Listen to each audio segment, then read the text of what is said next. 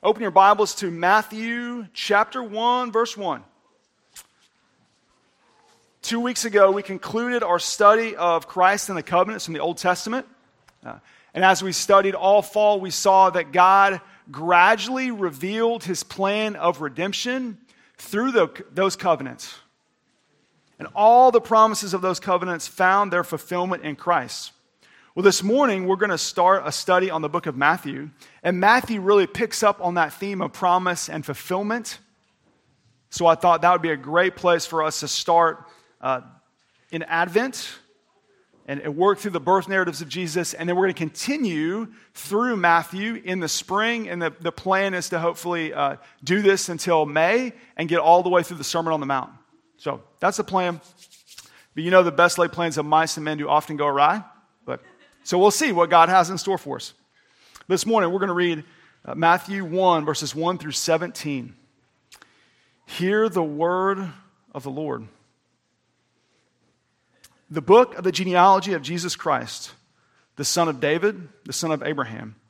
Abraham was the father of Isaac, and Isaac the father of Jacob, and Jacob the father of Judah and his brothers, and Judah the father of Perez and Zerah by Tamar, and Perez the father of Hezron, and Hezron the father of Ram, and Ram the father of Amminadab, and Amminadab the father of Nahshon, and Nahshon the father of Salmon, and Salmon the father of Boaz by Rahab, and Boaz the father of Obed by Ruth, and Obed the father of Jesse, and Jesse the father of David the king, and David was the father of Solomon by the wife of Uriah, and Solomon the father of Rehoboam, and Rehoboam the father of Abijah, and Abijah the father of Asaph, and Asaph the father of Jehoshaphat, and Jehoshaphat the father of Joram, and Joram the father of Uzziah, and Uzziah the father of Jotham, and Jotham the father of Ahaz, and Ahaz the father of Hezekiah, and Hezekiah the father of Manasseh, and Manasseh the father of Amos, and Amos the father of Josiah,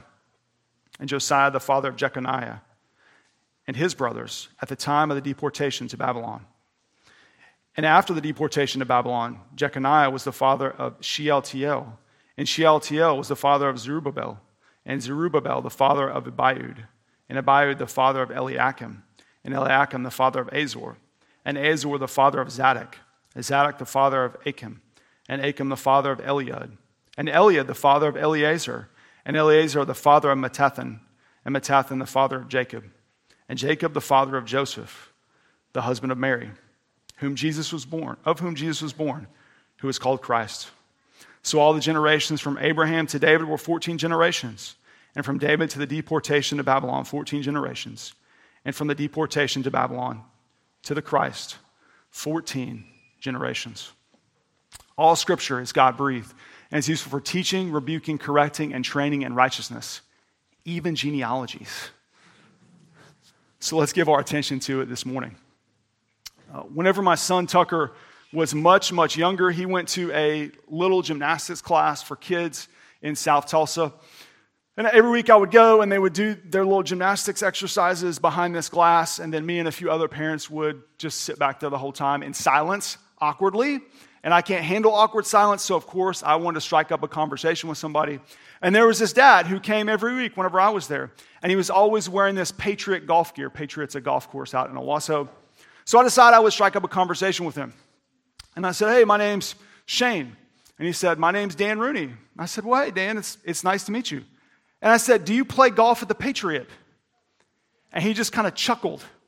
And he said, yeah, I play golf at the Patriot. And I said, oh, that's great. I've got some friends that play golf out there. One of them's name's Michael Boyd. He used to be a tour pro. Do you know Michael? He goes, oh, yeah, I know Michael. He's a great guy. And yada, yada. So we kind of made small talk a little bit longer about our kids or whatever. But I didn't really ask him anything else about him. I just kind of took his name at face value. Then a few weeks later, I ran into Michael. I said, hey, Michael, how's it going? He said, good. And I said, I met somebody the other day that knows you. He said, who? And I said, well, he plays out the Patriot. And I said, who? And he said, Dan Rooney. I said, Dan Rooney. He looked at me and his eyes got really big and he goes, Shane, Dan Rooney doesn't play at the Patriot. Dan Rooney is the Patriot. He started the Patriot. He created the Patriot. Not only that, he started Folds of Honor that raises money for disabled and deceased veterans, family members, so that they can have college scholarships. If If you go to QT, you'll see little folds of honor pamphlets all over the place that have Dan Rooney's face on it with a little kid and an American flag. I was talking to one of the most famous people in Tulsa, and I didn't even know it. I just took his name at face value. I didn't take the time to really get to know what his name meant. At the beginning of this gospel, Matthew wants to introduce you to the man Jesus. And he wants you to know what that name means so that you can experience the full weight of his glory. And this morning, as we begin Advent, what I want to do as we go through this passage is to introduce you to Jesus or maybe reintroduce you to Jesus so that this Advent you might experience the full weight of his glory. That you might press into it and experience the joy of God himself coming to be with us. So we're going to look at three things this morning. We're going to look at the name of Jesus, the family of Jesus, and the titles of Jesus. Kids, I want you to listen for a story from Rudolph the Red-Nosed Reindeer. Okay? First, let's look at the name of Jesus. Matthew 1:1 tells us that this is the book of the genealogy of Jesus Christ. So Jesus is a Hebrew name, right? In Hebrew, it's pronounced Yeshua or Joshua. In Greek, it's translated into Jesus. Joshua means Yahweh saves or the Lord is salvation. If you read the Old Testament, you're probably familiar with a famous person in the Old Testament named Joshua. He is the military leader that takes over after Moses, and he leads God's people into the promised land where they defeat all of God's enemies, and they claim the promised land for Yahweh and for his people. In Matthew 1:21, we read that the angel told Joseph to name the child Jesus because he will save his people from their sins. Christ was originally a title for the Messiah, and it became Jesus' second name. Messiah means anointed one, or Christ means anointed one. To be anointed means to be set apart and empowered by God for a special purpose. In the Old Testament, you see three different offices in God's people: the prophets, priests, and kings. Okay? Priests and kings were often anointed. They were set apart by God for a special service. And prophets were anointed from time to time. So a Christ is someone who's anointed by God for a special purpose and strengthened by God to fulfill that purpose. So the names of Jesus teach us that he was and is God's anointed prophet, priest, and king to save God's people from their enemies. As our priest, he removed our sin and our guilt. As our king, he defeats all of our enemies. And as our prophet, he reveals the will of God to us for our salvation and for all of life. He was the hope of Israel, and he's our hope as well. He was and is God's great rescuer. He brings spiritual and physical restoration, partial spiritual and physical restoration now, and full restoration whenever he comes again. Psalm 130, verses 7 through 8, puts the emphasis here on Jesus rescuing us from our sins. It says, "O Israel, hope in the Lord, for with the Lord there is steadfast love, and with him is plentiful redemption, and he will redeem Israel from all his iniquities."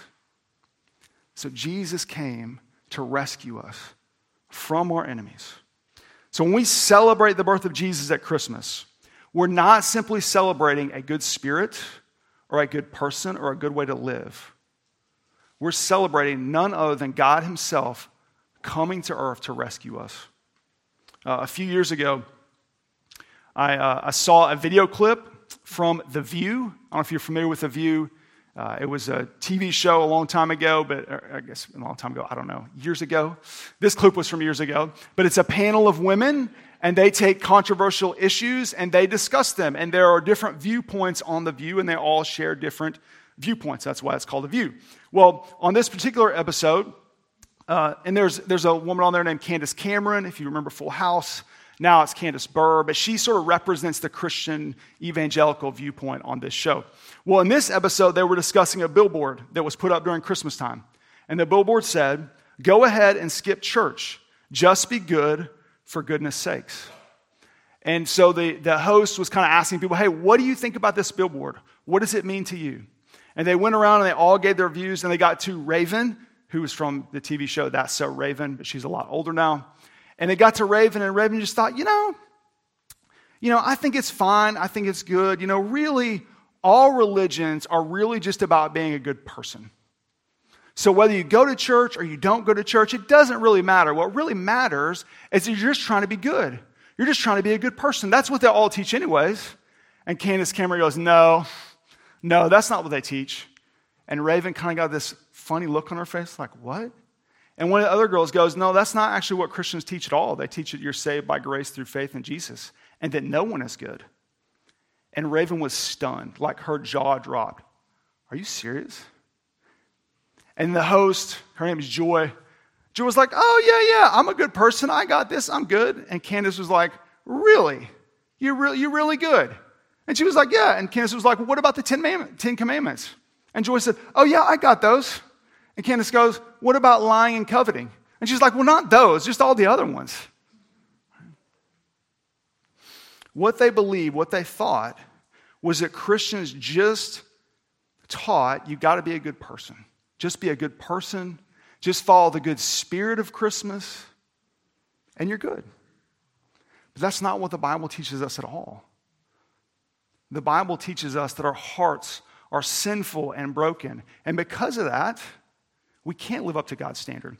We especially can't live up to God's standard of coveting. And there's no other time that I can think of that exposes our covetous desires like Christmas. What does it mean to covet? To covet something means to over-desire something that God has not given you, especially something that God has given to someone else. We covet houses, we covet cars, we covet clothes, we covet toys. Maybe it's the fuel behind all of our presents in Christmas in some ways, right? We take a good thing, giving a gift, and we make it an ultimate thing. I think you're coveting when you've got a spirit of just grumbling and complaining and criticizing, and when you're looking at everything that you have and you're just thinking, you know what? God just hasn't given me what I deserved. Or my spouse just hasn't given me what I deserved. Or I would really be happy if I just had this one thing. So the good news of this passage is that God doesn't just take covetous people and say, hey, come on, do better. Let me lift yourself up by your bootstraps. Here, quit complaining, quit grumbling, be thankful. What God does is he comes and he rescues covetous, sinful, broken people, and he brings them into his family. The good news of this passage is Jesus came to save sinners, not good people. And you see that clearly when you look at the family of Jesus. That's the second thing we're going to look at. Verses 2 through 16 list Jesus' genealogy. Now, it's not comprehensive. Okay, if you've studied this, you'll see that there are a few kings that are left out here and there. So what Matthew wants to do, though, is he wants to show that Jesus is the legal heir to the throne of David. So he shows that Jesus is the heir to the throne of David, but he also, by including all these people, he shows the sinfulness and brokenness of Jesus' family. In this genealogy, you're just going to see good kings like David and Hezekiah and Josiah. They worshiped the Lord, and they led God's people to worship the Lord. But even those kings that believed in the Lord were sinful. Jehoshaphat entered into alliances with wicked men. Hezekiah foolishly showed the treasures of Israel to her enemies, and guess what they did? They came and stole them. Uzziah became proud and usurped the priests by entering the temple, and he burned incense on the altar. So even the good kings weren't perfect. And some of these kings were just downright wicked and bad. Ahaz worshiped the god of Assyria. He practiced human sacrifice. He killed one of his own sons, and he stripped the gold of the temple and gave it to the other kings. He defiled the Lord's altar and installed pagan altars. Rehoboam and Jeconiah were almost as bad, and Manasseh was worse. Said that he did more evil than all the nations. means he was so evil that he was more evil than all the people who didn't know anything about God or worship him at all. He promoted the worship of idols, and he murdered innocent people. And these are the kings that make up Jesus' family. Not only do you see these kings, but you also see 5 women listed in the genealogy, which is very unusual. Tamar, and these women often had questionable pasts or questionable backgrounds. Tamar was the daughter-in-law of Judah, who was the son of Jacob, and she played the role of a prostitute in seducing her own father-in-law. Rahab was a prostitute from Jericho who helped Israel's spies. Ruth was a Moabite who had to be adopted in the family of God through Boaz. Bathsheba was the wife of Uriah the Hittite. She herself was probably a Hittite. And she was the woman that David seduced and used. And Mary was the mother of Jesus, a young virgin. These were not the kind of people that you would want to put in a king's lineage if you were trying to trump him up and build him to be the king of the world. And the last part of the genealogy shows how God's people suffered because of their sins in exile. They lost all their power, they lost all their wealth, they lost their land, they lost their entire identity. And all families of the earth and all peoples of the earth, in some way or another, display this kind of brokenness and sinfulness in their own lives. And yet, these are the people that Jesus came to rescue. This is the family of Jesus. These are the people that he came to bring hope and joy to. They're not the sinless elite. They're not the hardworking middle-class people that can pull themselves up by their bootstraps. They're sinners and sufferers like you and I. But those are the people that God came to save. We watched the 1964 live-action Rudolph this week. I highly recommend it for all your families. There's so many good biblical illustrations in that story. If you haven't watched it, I'm sorry. You should go watch it. But Rudolph the Red-Nosed Reindeer, Rudolph is, of course, a misfit reindeer because he has his bright, shiny red nose. His parents try to cover it up, but they can't. And so his red nose is exposed, and everybody laughs at him. And he leaves because he realizes that he can't fit in. And as he leaves, he finds an elf named Hermie. And Hermie is a misfit because Hermie is an elf that wants to be a dentist. And he's really bad at making toys. They set off on a trip together, and they find Yukon Cornelius, who is a gold and silver prospector that cannot find gold and silver at all. And so he's a misfit. And these 3 wander on a journey together, and they wander to the island of misfit toys. And there on the island of misfit toys, they find a jack-in-the-box named Charlie. And they find a train with square wheels. And they find a water gun that doesn't squirt water, it squirts jelly. And they learn that on this island of misfit toys are all the toys that no boys and girls want on Christmas because they don't fit in. And so every night, King Moonracer, which is a lion with wings, flies around, and anytime he finds a toy that the boys and girls don't want, he brings it to the island of misfit toys, and there they wait. So Rudolph and his friends, they join them, they get to know them, but Rudolph wanders off. Eventually, as months drag on, he makes it back to his home. When he gets there, he finds there's a gigantic blizzard that has snowed everybody in and threatens to end Christmas. And while he's talking to Santa, his bright nose shines, and Santa looks at him and realizes, Rudolph, you're exactly what we need to save Christmas. So they load up the sleigh with all the presents, they get all the reindeer, they head out, and where is their first stop? The island of misfit toys. They gather all those misfit toys, and they take them to the homes of little boys and girls so they can have a home. That's a great illustration of what Jesus did for us at Christmas. Right? He came not for the pretty, not for the talented, not for the smart, not for the perfect. He came for the misfits. He came for people who were bruised and broken by sin, who were separated from themselves and from their families and from their communities, from their cities, and most of all, they were separated from him. He came to rescue them and to give them a family, his family. Jesus didn't come to make bad people good. He came to take rebellious, sinful people like us and bring them into his family and make him his. And when we come into his family by grace through faith, then the title, the name that he has, we receive. And the titles that he has, we receive. And that's the last thing that Matthew gives us here, is the titles of Jesus that I want you to see.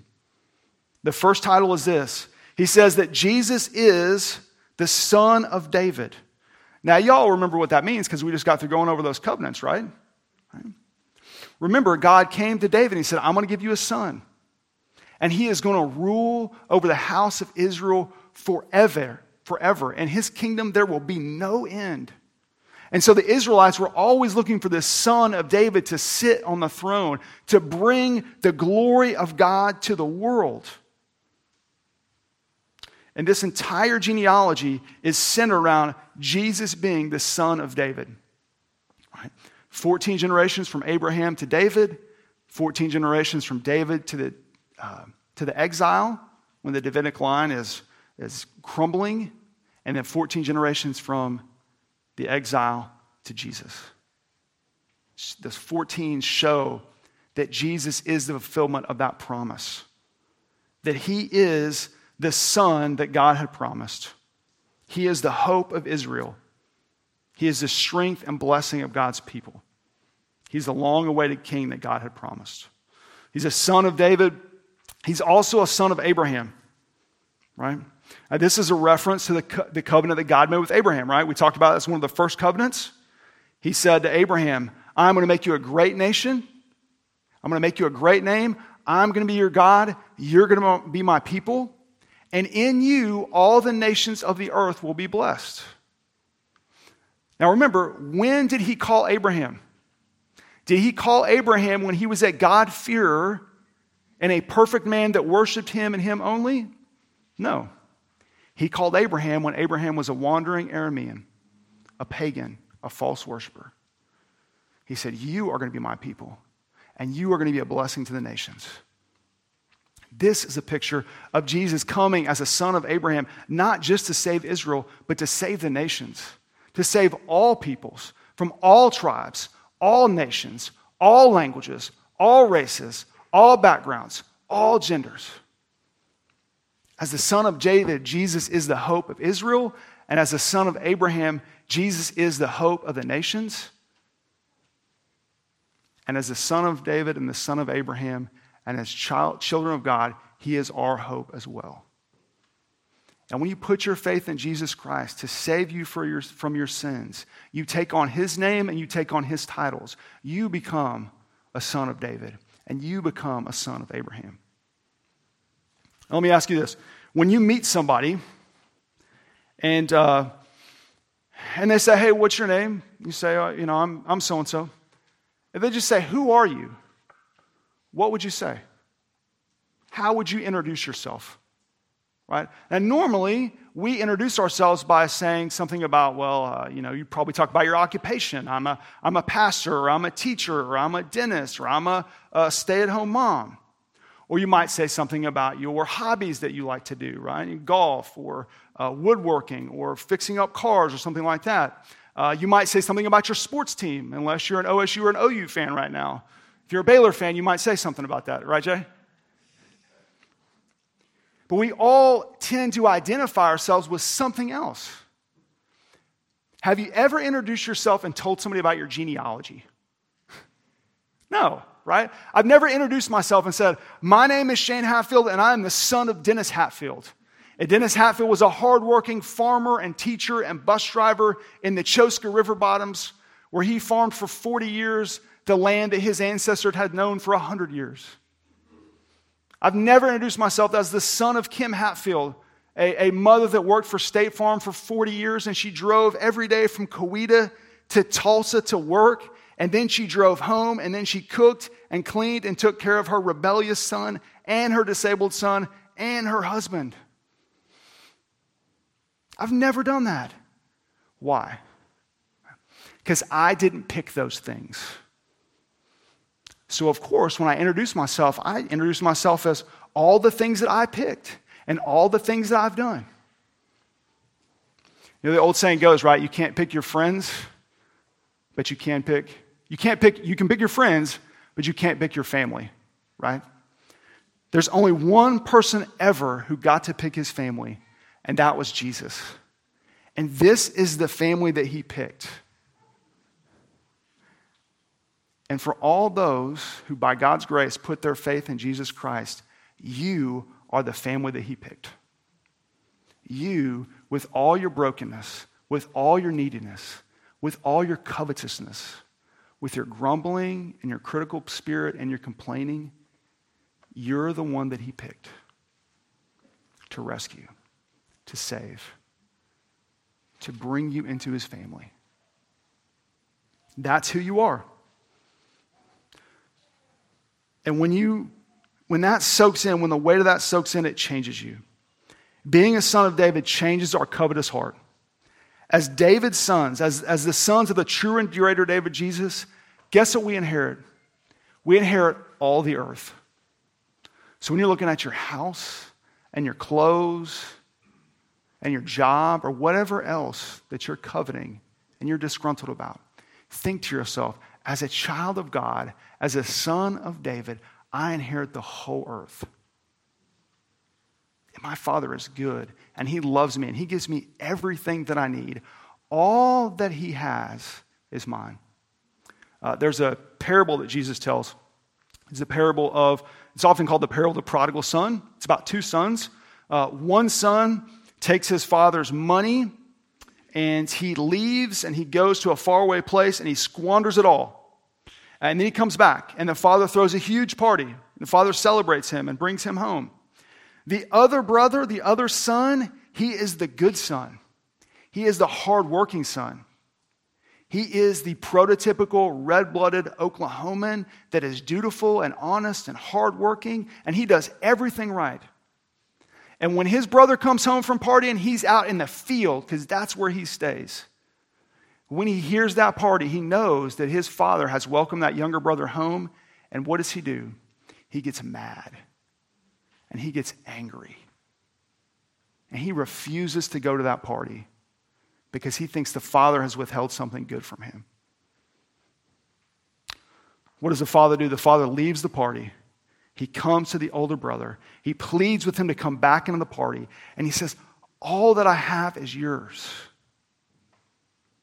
And the question hangs at the end of that passage for every self-righteous person. Will you come to the party? Will you give up your own righteousness, your own pride, to come and join the feast that the Father is throwing? Will you see that all that he has is yours? This Christmas, as you're opening presents, as you're celebrating with your friends and your family members, as you're processing all of your own yuck, right? Jesus is calling you into the party to see that all that the Father has is yours. Thank him. Thank him for what you have. Enjoy what you have. Celebrate what God has given you. Let that change your heart. Being a son of David changes our hearts, and being a son of Abraham changes the way that we view others. Rather than seeking to bless ourselves, we seek to be a blessing for others. Jesus didn't seek to bless himself. Jesus didn't seek his own rights, his own authority, his own good. What does Philippians 2 tell us? He laid all that aside, that he humbled himself and became a man, and he suffered to the point of death, even death on a cross. And so Paul tells us, do nothing out of selfish ambition or vain conceit, but in humility consider others better than yourselves. Look not only to your own interests, but also to the interests of others. Christmas is a time when we don't just seek to bless ourselves, when we seek to be a blessing to others. It's when we, like Abraham, like Jesus, we seek to bless those who are outside. We seek to bless the misfits. If God turned misfits like us into his children, then there are misfits all over the place. And that God wants to seek and save those lost people. And the way he's going to seek and save those lost people is through sending out his children to love them and bless them and care for them. This is a time not just to think about ourselves, this is a time to bless others. and to love them the way Christ has loved us. If you're here this morning and you're lost, then this passage is an invitation for you to come home and be a part of God's family. See, that younger son, that younger brother in the parable of the prodigal son, he went away, he squandered his father's wealth, he lived his own lifestyle the way that he wanted to live, and all that got him was a spot in a pigsty. And while he was laying in the pigsty with his face in his slop, it says that he longed to be filled with the pods that the pigs ate. But he knew that his servants in his father's house had it better than him, and so he went home. And when he went home, the father saw him when he was far off. He came back and he started rehearsing his repentant speech. The father threw his arms around him, embraced him, hugged him, welcomed him home, and said, "This son of mine was lost and now he's found. He was dead and now he's alive." Jesus came this Christmas to be the joy of every longing heart. If you're laying in the pigsty, longing to eat the pods the pigs eat, Jesus is saying, come home. He's calling you. He's saying, I've got something better for you in God's family. I've got something better for you in God's household. Repent. Receive the gospel. Receive me. Believe in me. Make me your hope.